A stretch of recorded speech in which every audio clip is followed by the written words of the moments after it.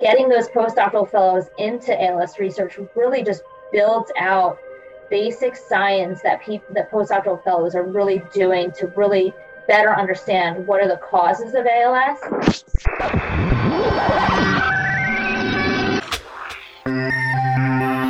Hello, everybody, and welcome to another episode of Connecting ALS. I am Jeremy Holden, joined again this week by co-host Jessica Chapman. Jessica, good to see you this week. Hey, Jeremy. Good to see you as always. Yeah, summer's moving right along. I hope everybody listening at home and you as well had a nice 4th of July holiday. I know I took some time to reflect back on the legacy of Lou Gehrig, this being the anniversary of his famous Luckiest Man on Earth speech, and just a good opportunity to kind of recenter ourselves in the fight ahead. And, Jessica, you and I have been talking in recent weeks about doing whatever it takes to make ALS a livable disease and ultimately finding a cure. Yeah, we really have. And one of the ways that we are working to make ALS a livable disease is to find new treatments, new research, and best resources.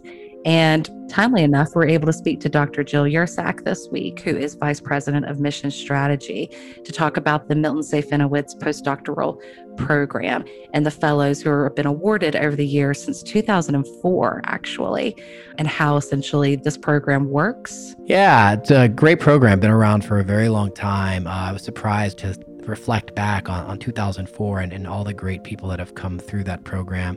And Jessica, you and I had the opportunity a couple of weeks ago to hear from Dr. Kuldeep Dave about the search for new treatments and really kind of expanding that research pipeline and the role that plays in making ALS a livable disease, ultimately finding a cure. And this week, we kind of look at another side of that coin and how the Safenowitz program is part of an overall strategy to recruit some of the best young researchers into the field and really expanding that roster of people that are looking for new treatments. Absolutely. And not only recruit, but also retain, which as Jill gets into showing how successful this program has been at not only attracting people, but also keeping them in the ALS space. Absolutely. Well, Jessica, you're not a doctor and I'm not a doctor, but Dr. Jill Yursak is. So why don't we get out of the way and we can hear from Dr. Jill Yursak. Dr. Yursak, thank you for being with us this morning. Hi, everyone. Thanks for having me. Yeah, we're excited to have you here and talking about an important topic and one that I know is close and important to you.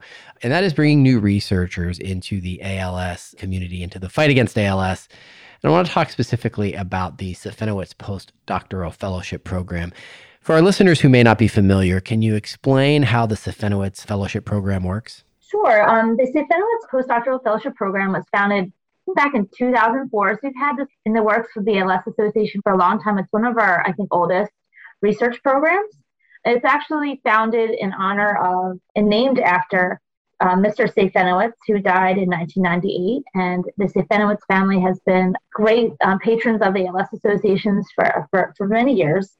And that's also in partnership with our Greater New York chapter. And that's close to my heart because that's really close to where I live. So the postdoctoral fellowship program is really a request for application for postdoctoral fellows. You have to be, in your first year of your postdoctoral fellowship to apply. And it's a 2-year grant for $75,000 a year over 2 years. That's $150,000. And that money helps you or the postdoctoral fellow on this podcast really support the research you're doing during your fellowship. Dr. Yursak, for folks who haven't gone the PhD route, what is a postdoctoral program? So a postdoctoral fellow program is kind of like a residency for medical students, but without the hospital. So you go to, once you finish your PhD, so you go to graduate school for many years, you finish your PhD, and then you want to specialize in something. And so you have an opportunity to pick a lab. And once you're finishing up your graduate school, you take a lot of time to do some more research for your career and figure out where you want to land. And so you can, there's topics anywhere in neurodegenerative diseases. Obviously, we want people to go into ALS research, but it's a choice that you make.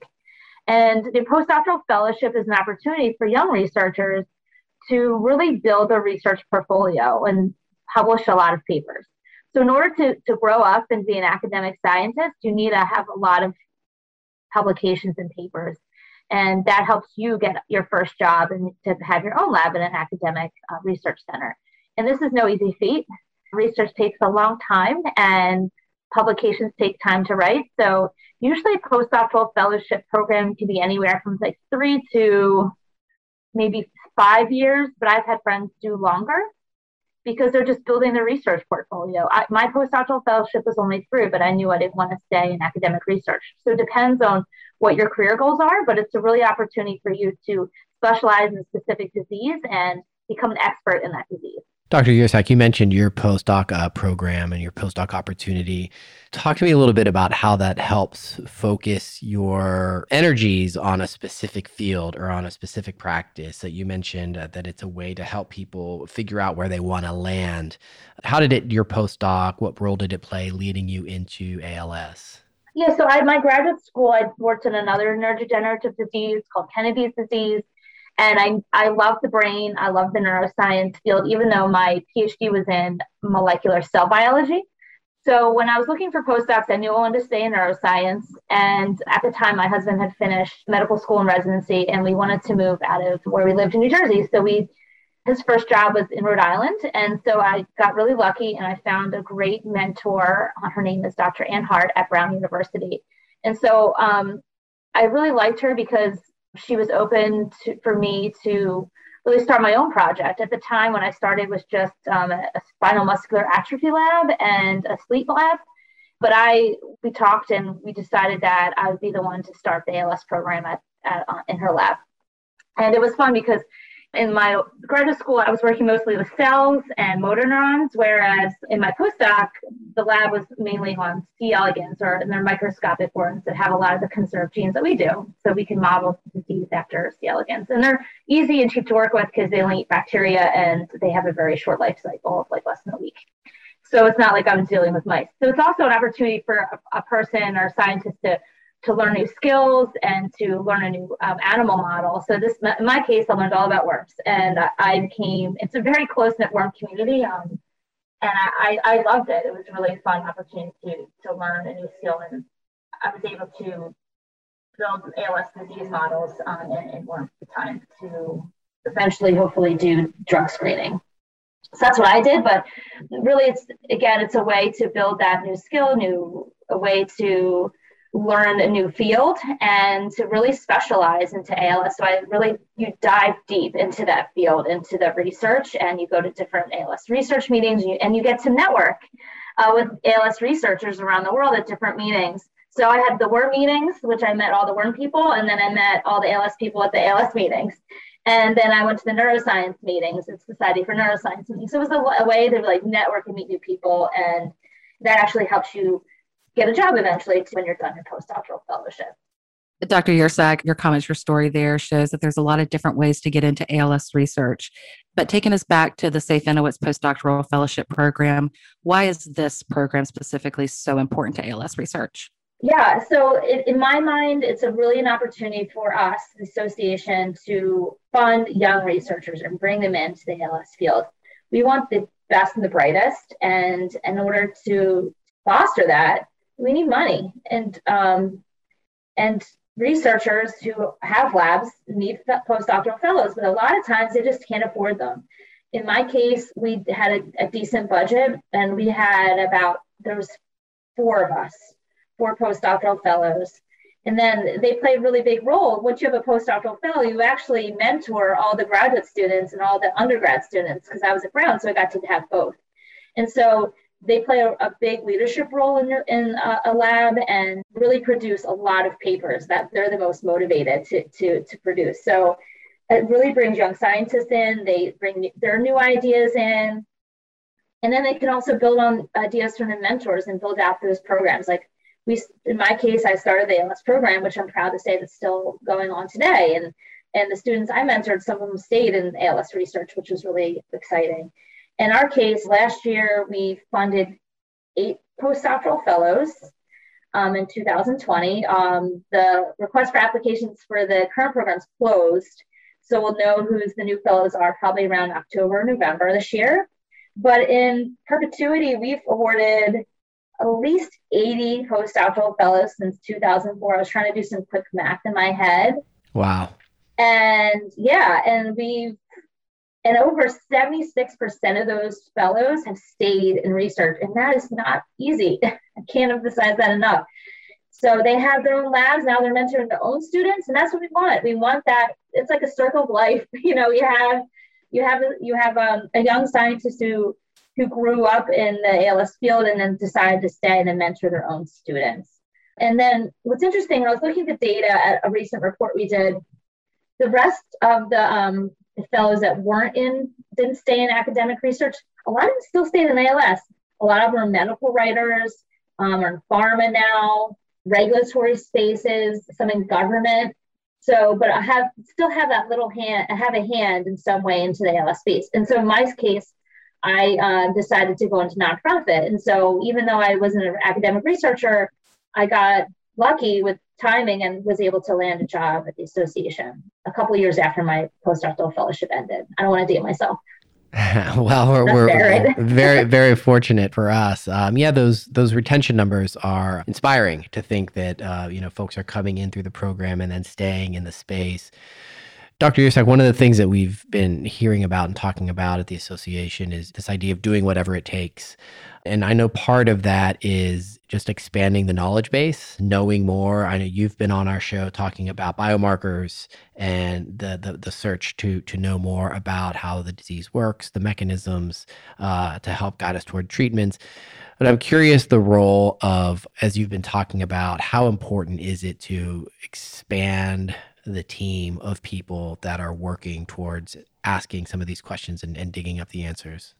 Yeah, the expanding of the workforce is just so important. We need the infrastructures. And really, in my mind, when you have a postdoctoral fellow in your lab, if you're lucky enough to have one, because some labs can't afford them, it's really the heart. They're the mentors. If it's your lab, you are the ultimate mentor, but you're busy writing grants and you're teaching and you have a lot going on. Whereas your postdoctoral fellows are in the lab every day with everybody, and they're the leaders.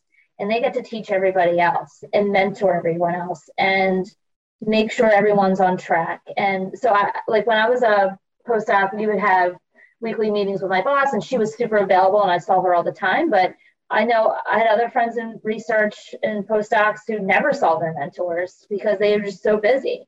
And they were really almost put in charge in a way of their labs. And so getting those postdoctoral fellows into ALS research really just builds out basic science that postdoctoral fellows are really doing to really better understand what are the causes of ALS.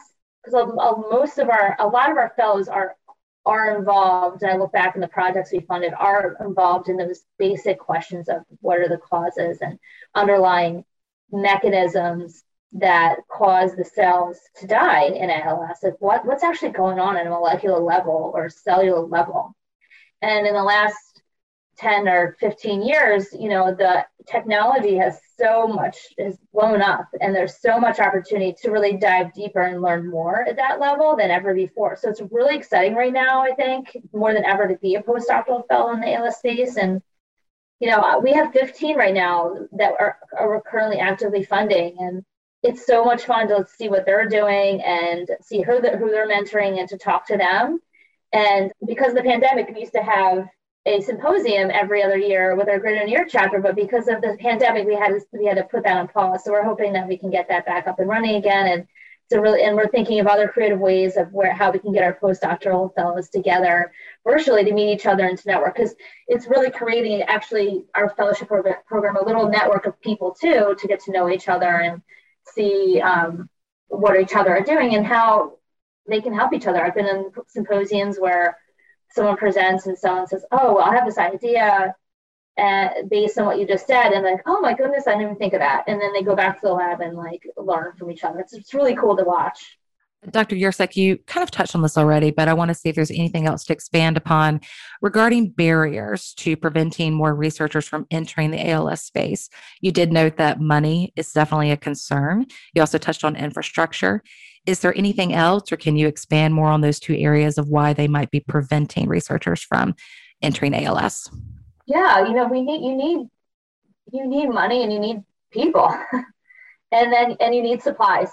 And in order to buy the supplies, you need the money.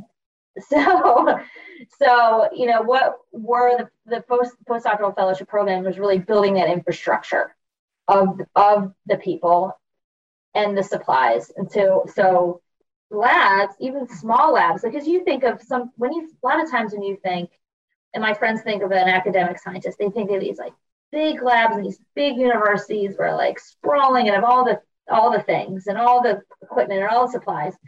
That does exist, but there's a lot of labs out there that are small and they're starting out, and they need postdoctoral fellows more than anyone to get their projects off the ground and published, so then they can apply for more money for bigger grants, like at the NIH for like an R01.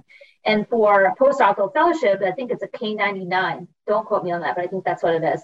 That, at the NIH, which is an even bigger grant, and really even more prestigious to get like an academic job finishing your postdoctoral fellowship. So it's a way to get the research done and the publications done to build your CV to be able to get that big job, academic job. And that's what we're doing, and that's what we're proud of. Because without that infrastructure, the bottom is just going to fall out, and you won't have the people to do the real work to get those projects done, those publications out. And, when I say publications can take a year to write and to edit and to get submitted and to be accepted into a journal. So it's a long time. I want to talk about the publications aspect of this. You mentioned, Dr. Yursek, that in the last 15 years, the knowledge base has expanded. The number of people that are drawn to this field has expanded. We saw when we looked at the impact of the Ice Bucket Challenge, that leveraging some of the grants into additional research down the road, and a lot of the collaboration that we saw coming out of some of that spending. But for folks at home who don't get the quarterly journals, talk a little bit about the importance, like what is the impact of a journal article, of those publications, beyond building out a CV? What's the real world impact of additional journal articles? Like, how do they come into play? Yeah, you want to publish so everyone knows what you're doing. If you don't publish, then what you're doing doesn't really matter as much, because if you have a wonderful finding or you find something new, you want to tell everyone. And in order to do that in an academic setting, you have to publish a paper, and it has to be cited. So then I could take that work and say, oh my goodness, look what Jeremy and Jessica and their labs did. It's so awesome. I love this new technique. And now I can take that new technique, I can call Jessica and Jeremy and say, oh my goodness, can you please share with me some more information on how to get this new technique done? And then you share information with me, then I can then take that new technique or new information and do a new project. And then I cite your work and my work. So it's a way to learn from each other, to learn new techniques. And, and even if you have negative results, it's important to publish them, because you don't want someone making the same mistakes you made and say, trials fail all the time or projects fail all the time. And say I went down a road to some pathway in the cell that I really thought was promising. And it turns out, unfortunately, which sucks, that just wasn't what I thought it was. But that information is still super valuable, and people won't know that unless you publish it. So that those publications are gold. It's really the gold standard of academic research. And there's tiers of different journals. You don't have to be in a Nature, or Cell, or Science to excel. Those are like really hard to get into. But there's a ton of journals underneath them that are really great, that you don't have to have like reams and reams of data for to get into, that you can publish in, even if it's negative, so people can still learn. Because when you, as a scientist, you go on PubMed and you search for ALS, and the ALS plus C. elegans, the worm model is using. And then I could see what's been happening lately, and then I can learn from that. And that's something we do as academic scientists all the time. So in other words, I can learn what not to do with the worms because we've already tried it. Yeah. And I can learn what we learned about what worked with the worms and try it on the mice and eventually on the people, and we work our way up. But now I'm learning about, don't do that with the worms, do this with the worms. Exactly. Yeah. I love how you said that. Yeah. It's my goal to be one of the worm people now. You should be. It's a great community. I imagine so. Is there anything else, Dr. Yursek, that you want to share about this program? Yeah, I know it's too late to apply this year, but For all the postdoctoral fellows out there and all the academic scientists who may be listening to this podcast, take a look at our website under research. There's a page around research funding opportunities that you can click on the right-hand navigation and check it out, and encourage your postdoctoral fellows to apply. It's so important. And a lot of times you don't have time to figure out what's available for your postdocs to apply to. So apply early. And if you don't get it, apply again. And so I really encourage everyone to look into this program. And I just, I'm really proud of this program and to see all the fellows who've come and gone since I've been here in the last almost 6 years. It's been really fun part of my job here is to get to know our postdoctoral fellows over the years and to interview them and to see all the great things they've been doing. And I can tell you that our chief scientist, Dr. Dave, feels the same way. So onward we go, and I hope to get some really great applications this year, and we'll be announcing them in the fall. A note of hope to wrap things up on Dr. Yursak. Thanks again for your time today. Thank you, everyone. Thank you, Jessica. Thank you, Jeremy. Thank you, Dr. Yursak. That was a really great conversation. It was so wonderful to talk not only about the Safe Fenowitz program, but also about your own experience, your own trajectory in the ALS space. Yeah, really giving a personal touch to the role that the postdoc experience plays and how it can really kind of bring people into the mix. Always a pleasure to have Dr. Yursak on the show. Make sure you are signed up for the ALS Association's blog so you can learn more about the current recipients of the Milton Safenowitz Postdoctoral Fellowship Program. We'll link in the show notes to a profile of Dr. Sonia Vasquez Sanchez, a postdoctoral fellow from the Cleveland Lab at the Ludwig Institute for Cancer Research at the University of California at San Diego. You can learn more about her unique research focused on RNA binding protein TDP43 and its effects on ALS. So stay tuned throughout the summer and into the fall as we profile those bright young minds who are entering the fight against ALS. That is going to do it for this week's episode. Be sure to find a time to rate and review us wherever you find podcasts. It is a great way for us to bring more people into our listenership and connect with even more people. So tell a friend, rate and review us, and help us build that audience out. This episode was produced by Garrett Tiedemann of the ALS Association's Minnesota, North Dakota, South Dakota chapter. Thanks for tuning in. We'll connect with you again soon.